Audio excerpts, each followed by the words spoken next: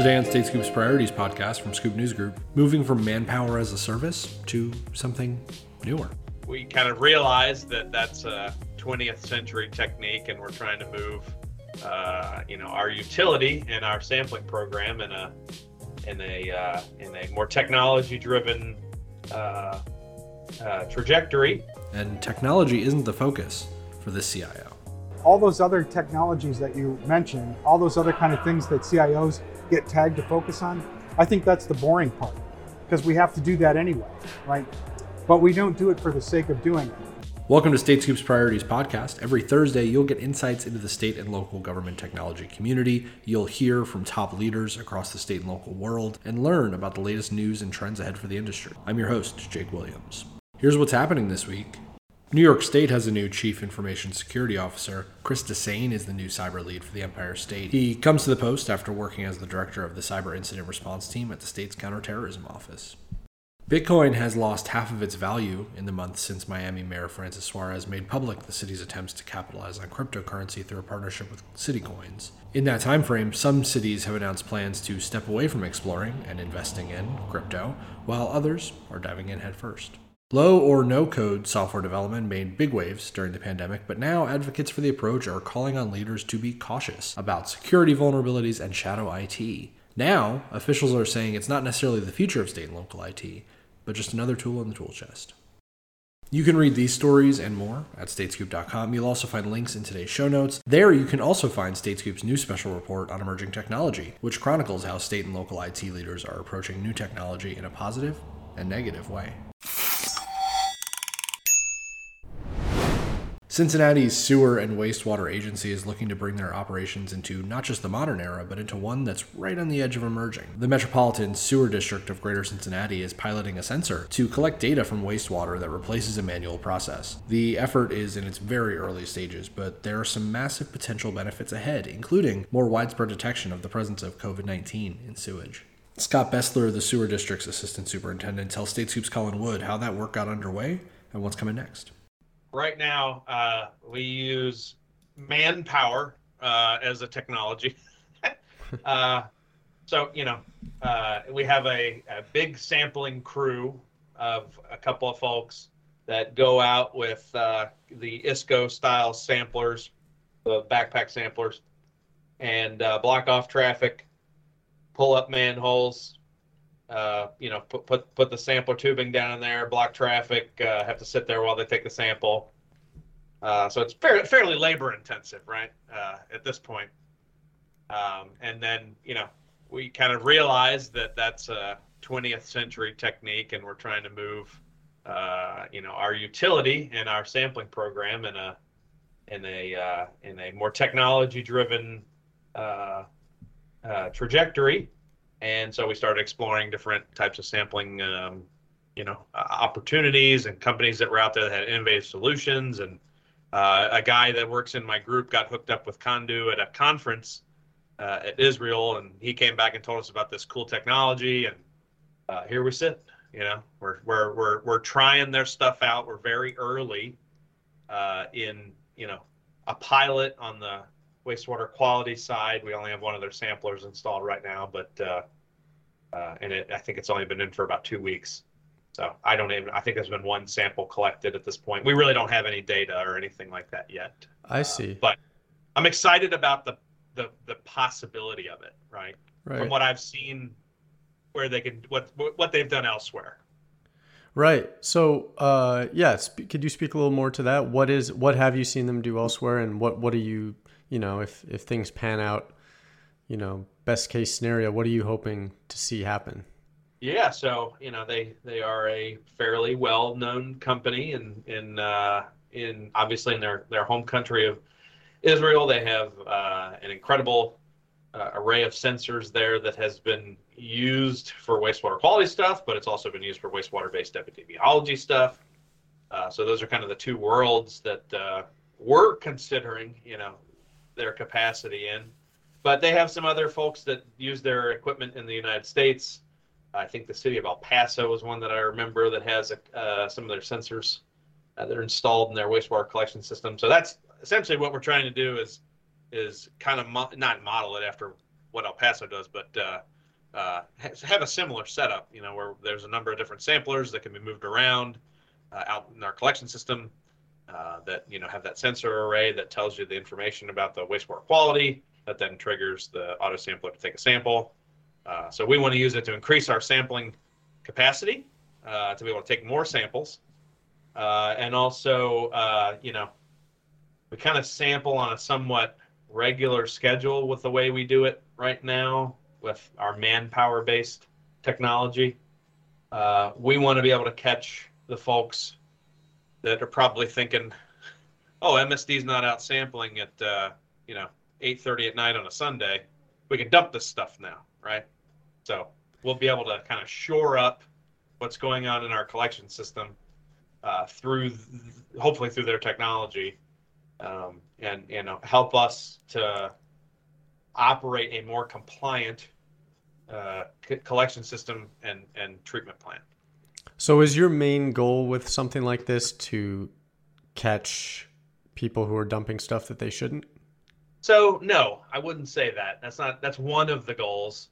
I think the main goal is to really bring our sampling crew into the 21st century. We're kind of doing it in an antiquated way. So that's kind of the first step that we wanted to take, was to be able to increase our footprint. That's number one. Use innovative technologies. That's number two. Get a better handle on the wastewater quality that's in different areas in our collection system. That's also very important. That sensor array that they throw in there that tells you all the wastewater kind of measurement parameters that you're looking for, pH, conductivity, things like that, temperature. That'll give us a better understanding of what's going on out in our collection system, which sometimes overflows during heavy rains. So we may be able to infer from some of the information, us, if we're capturing that combined sewer overflow, we're keeping that stuff from entering surface waters, right? So we have a whole group here that everything that they do is try to keep the water inside the pipes right before it gets to a treatment plant. So the way that you could make those kind of two things talk together, I think, is a neat thing that could come out of this. But that is probably really far down the line. Okay. What about, I know one of the things Condo does is tries to monitor for virus. Is that something that your department does? So we don't have anything in writing yet that it's going to happen, but we are discussing a pilot with Condu to understand at a spatial resolution finer than our treatment plants, which right now we monitor for COVID-19 at 4 of our wastewater treatment plants. We have 9 altogether, but we monitor 4 of them, basically the largest 4 that we have that could cover the most people. We want to because most of those sewer sheds are really, really big, right? They encompass a number of different neighborhoods, maybe even the largest one goes into a different county. So it's a huge surface area. But what we want to do is drill down a little further into those sewer sheds and understand what might be going on at a smaller sewer shed within that larger one. Right. So what do you do if you find, I don't know, a high level of virus, or how is that information used? Yeah. So right now, so what we do is we are just the samplers. We take a sample at the influent of our wastewater treatment plants twice a week. That then gets sent via courier to the Ohio Department of Health's lab in Reynoldsburg, Ohio. So we are feeding them samples that are then in that lab in Reynoldsburg, that's run by the Ohio Department of Health, analyzed for COVID-19. That analysis is then, what would you call it? It's then that number for that sample, how much COVID is, put into a state level dashboard that is actually really neat. If you've never seen it, it's I think one of the best ones in the country. But I think there's 80 wastewater treatment plants that are sampled somewhere in there across the state of Ohio. So it's a really robust state level wastewater epidemiology program. And then that information is put out to the public so they can make decisions based upon, what's going on in their sewer shed. Like you might see, me personally, most of the city of Cincinnati is in the Mill Creek sewer shed. I live there. If I see those numbers are substantially increasing of the gene copies per liter, I might make a personal decision if I'm going out to dinner to put a mask on or something like that, right? So I don't know that everybody makes decisions based upon it, but there are people that do, and I get questions from citizens about kind of what we're doing about it, and I walk them through the exact thing that I'm walking you through now. Right. So how long have you been doing that? So we started here actually as a collaboration with the United States Environmental Protection Agency, who has a huge research lab here.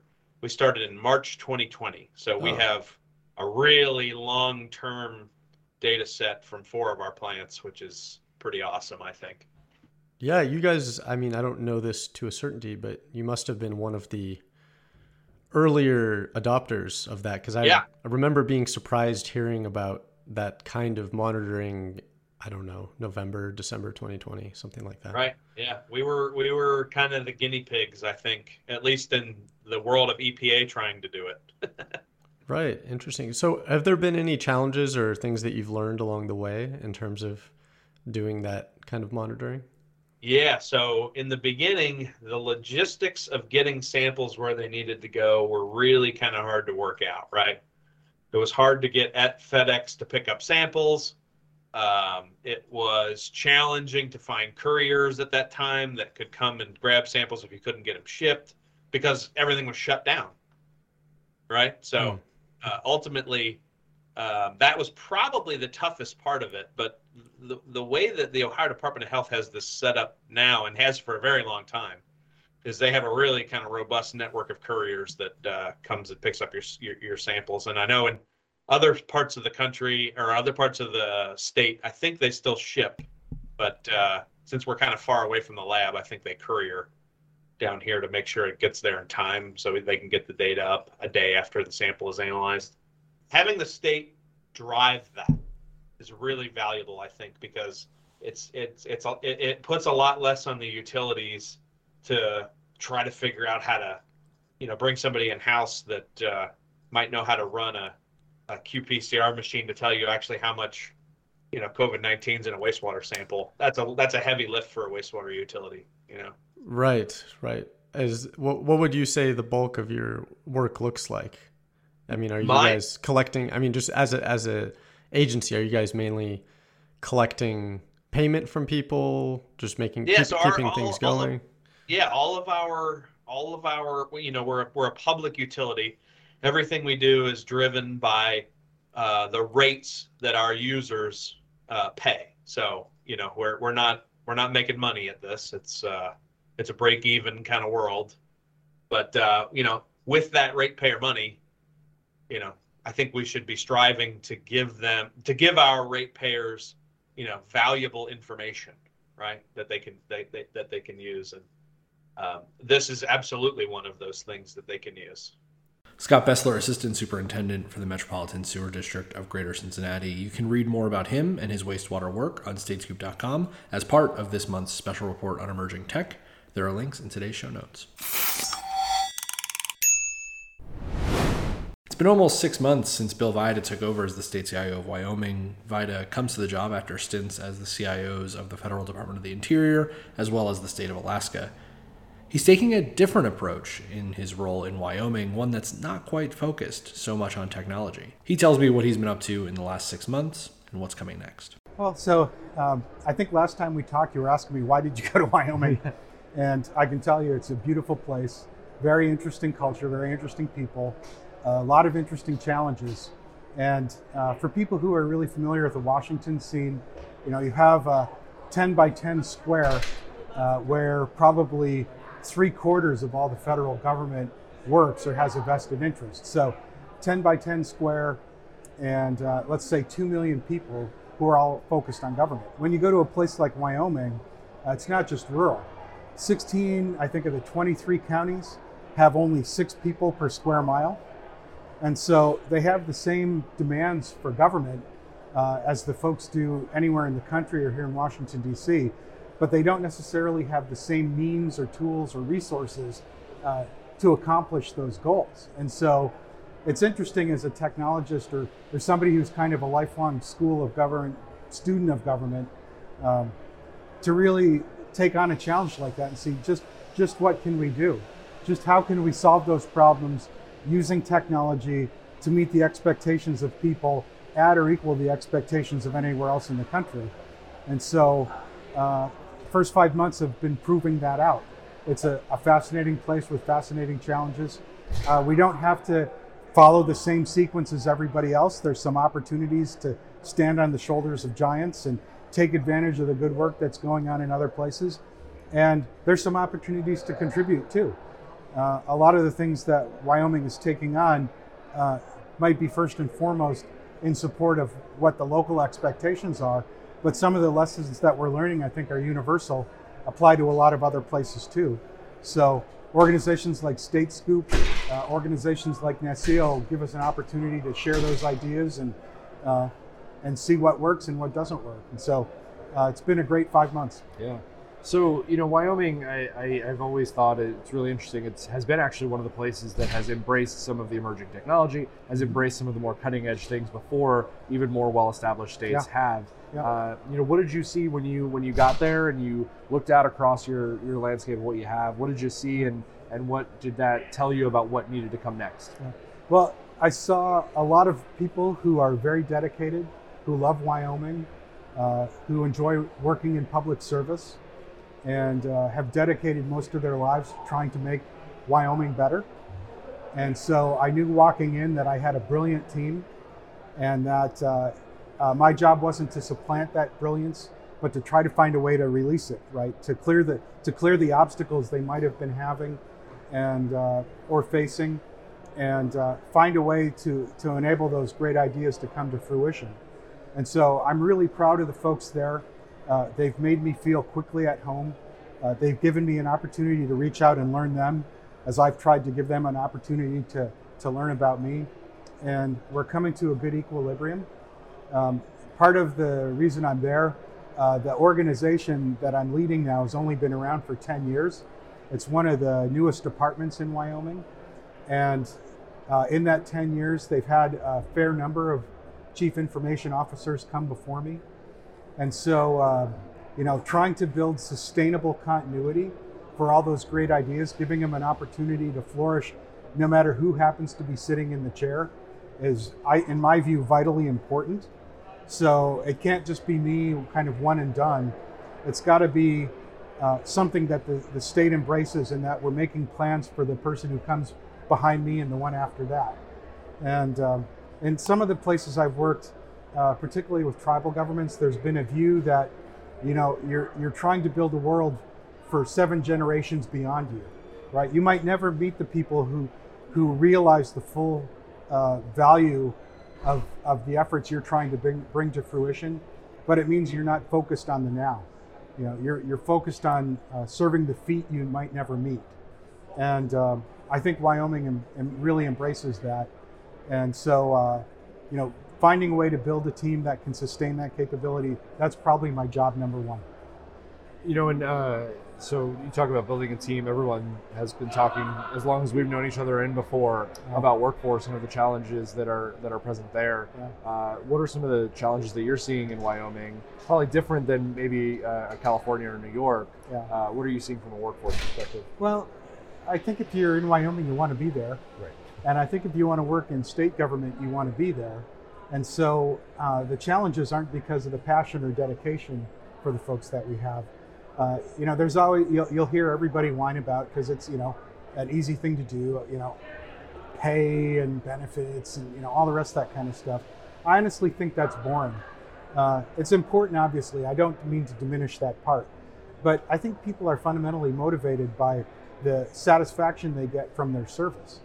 And if you don't provide an inspiration that helps people feel satisfied that the way they spent the most valuable commodity they have every day is validating their personal or professional aspirations, you've failed.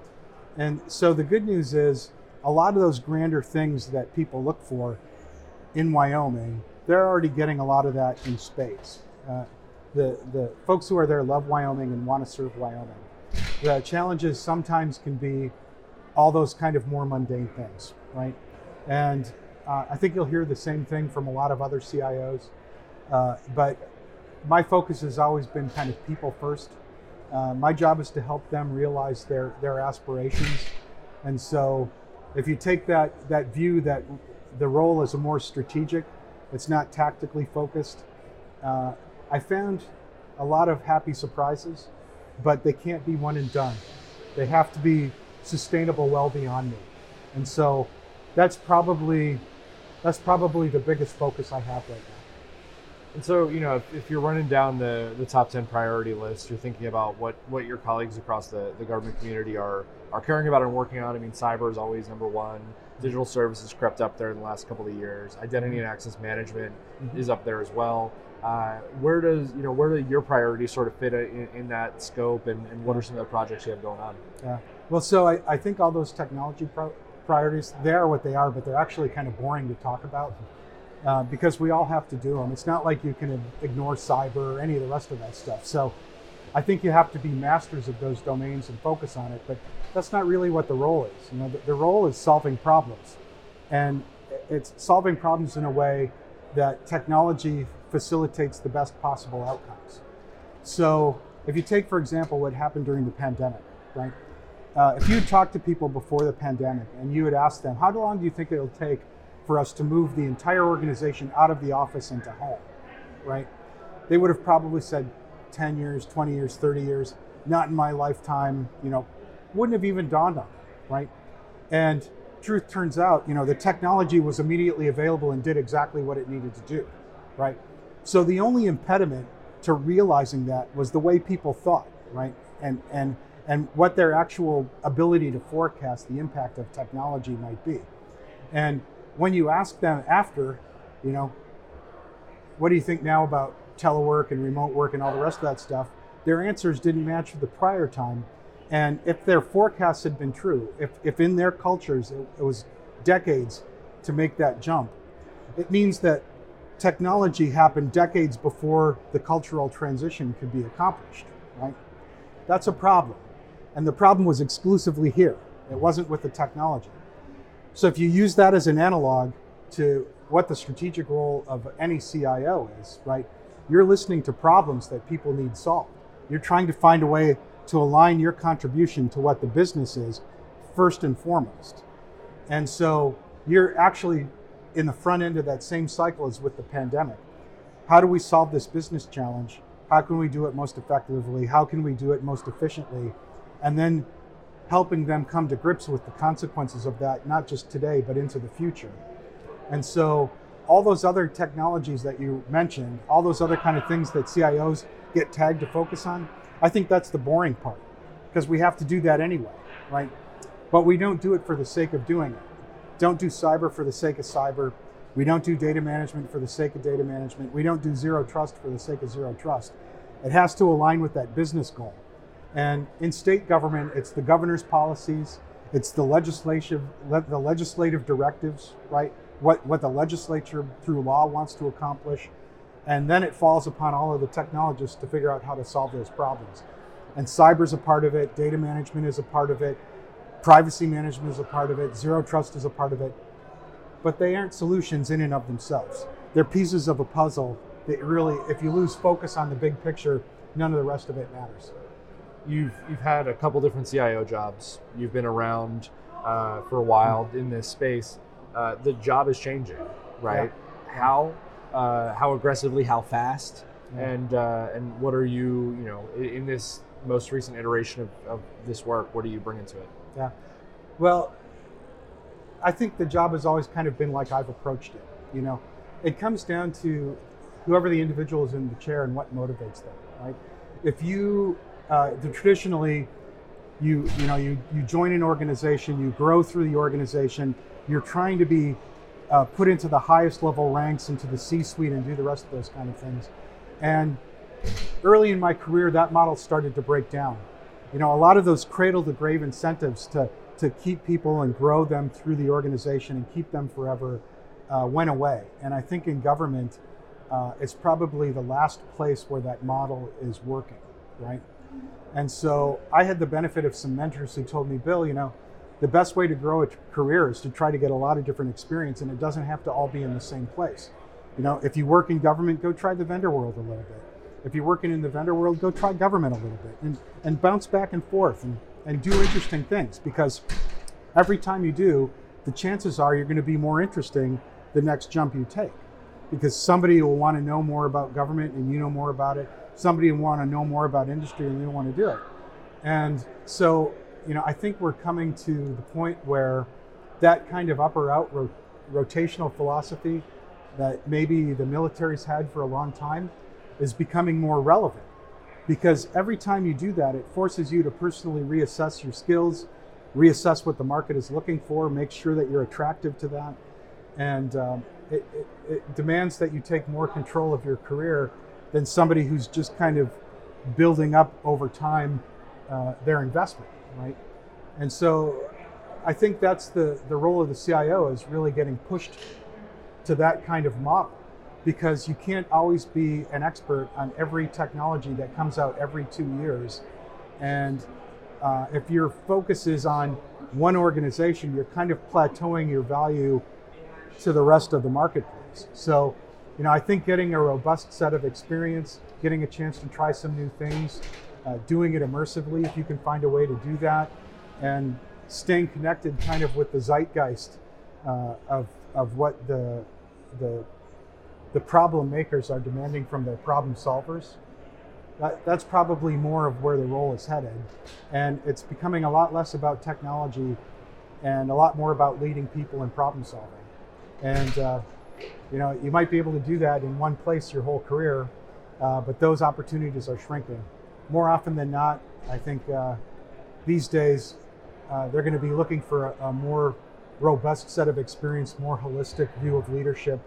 And for people who take the opportunity to grow in that way, I think they're going to be better off in the long run. How far away do you think we are from, say, a conference like this, all the CIOs being almost completely non-technical in their experience? So that might be the case today, right? If you think about it logically, that certainly might be part of it. But I think the good CIOs, the good leaders, know that it's not about technology, right? When I started my career, it was about Microsoft DOS and PCs, right? And I don't know any CIO today who's thrown in fully on MS-DOS and still has to make that their technical acumen. And so technology is truly fleeting. And so I think at some point when we find a different way to work with industry, because right now industry, we very heavily rely on industry for a lot of that technical work that we do. I think we're on the cusp of trying to find a new way to work with it. I don't think the way we manage risk right now reflects the actual risk we take, right? The vendors who work with us aren't necessarily as vested in the outcomes under today's model as they'll need to be in tomorrow's. Tell me more about that risk. That's an interesting point. So let me give you an example, right? So cybersecurity, right? Who by law do governments hold responsible for cyber issues? Usually the CIO, right? And under laws like FISMA, the CIO appoints somebody like the CISO, right? But at the end of the day, if something goes wrong, they aren't pounding on a non-state entity. They're pounding on a CIO, right? So let's say you're in a place like a state that doesn't have millions of people working, in government every day. You might have hundreds of people working in government every day. So you're struggling to keep your procurement staff on board, your technical experts on board, your architects on board, your privacy people on board, to the point where, because you might not have enough folks under a federal model to cover all aspects of acquisition management, you actually have to put a fair amount of trust into the people you're partnering with to do the things that they're doing in support of you. Okay, well, trust is a tricky thing, right? Do you understand their basis of judgment? You certainly understand it from a financial perspective, but if they're responsible for managing a domain, what risk are they taking in the way that their their internal management is being held accountable, right? If you're Google, how does Google manage their cybersecurity risk, right? What controls do they have internally in place in their management? What tools are they using? What data feeds are they relying on? What is their visibility of risk? That's not something they typically want to share. That's a proprietary set of stuff that makes their business tick. But if I'm counting on them to do everything I need them to do to keep my cybersecurity safe, you would think I should know about that, right? If I were lending them money, I would want to know what they're going to use it for and what they think the risks are that they're facing. Well, okay, it's a different dynamic than just putting a contracting officer in charge and checking the boxes on traditional acquisition management. So I think the more we rely on them to step into our shoes and to take on all of this technical risk, we're going to want to know more about their basis of judgment for doing that, even as they want to know more about our basis of judgment for consuming it. And so I think we're on the cusp. NESEO brings it out as an interesting place to have these conversations and pontificate, and make connections. But I don't think it's just government that's changing. I think industry has to change with it. And I think we're at a nascent point in that discussion. I don't think industry fully realizes that yet. So I'm hoping maybe organizations like NESEO, like StateScoop, give us an opportunity, independently of the rest of the factors that we face, to start bringing out topics like that for debate. At least we should be provoking each other to have that kind of thought. Bill Veit is CIO for the state of Wyoming. You can read more about him and his approach to the role on statescoop.com and in links in today's show notes. The Priorities Podcast is available wherever you get your podcasts. If you haven't already, please leave a review or a rating on the podcast page. They make it more likely that more people will find the show. This podcast is a product of Scoop News Group in Washington, D.C. James Mahoney helped put it together, and the entire Scoop News Group team contributes. Until next week, I'm your host, Jake Williams. Thanks for listening.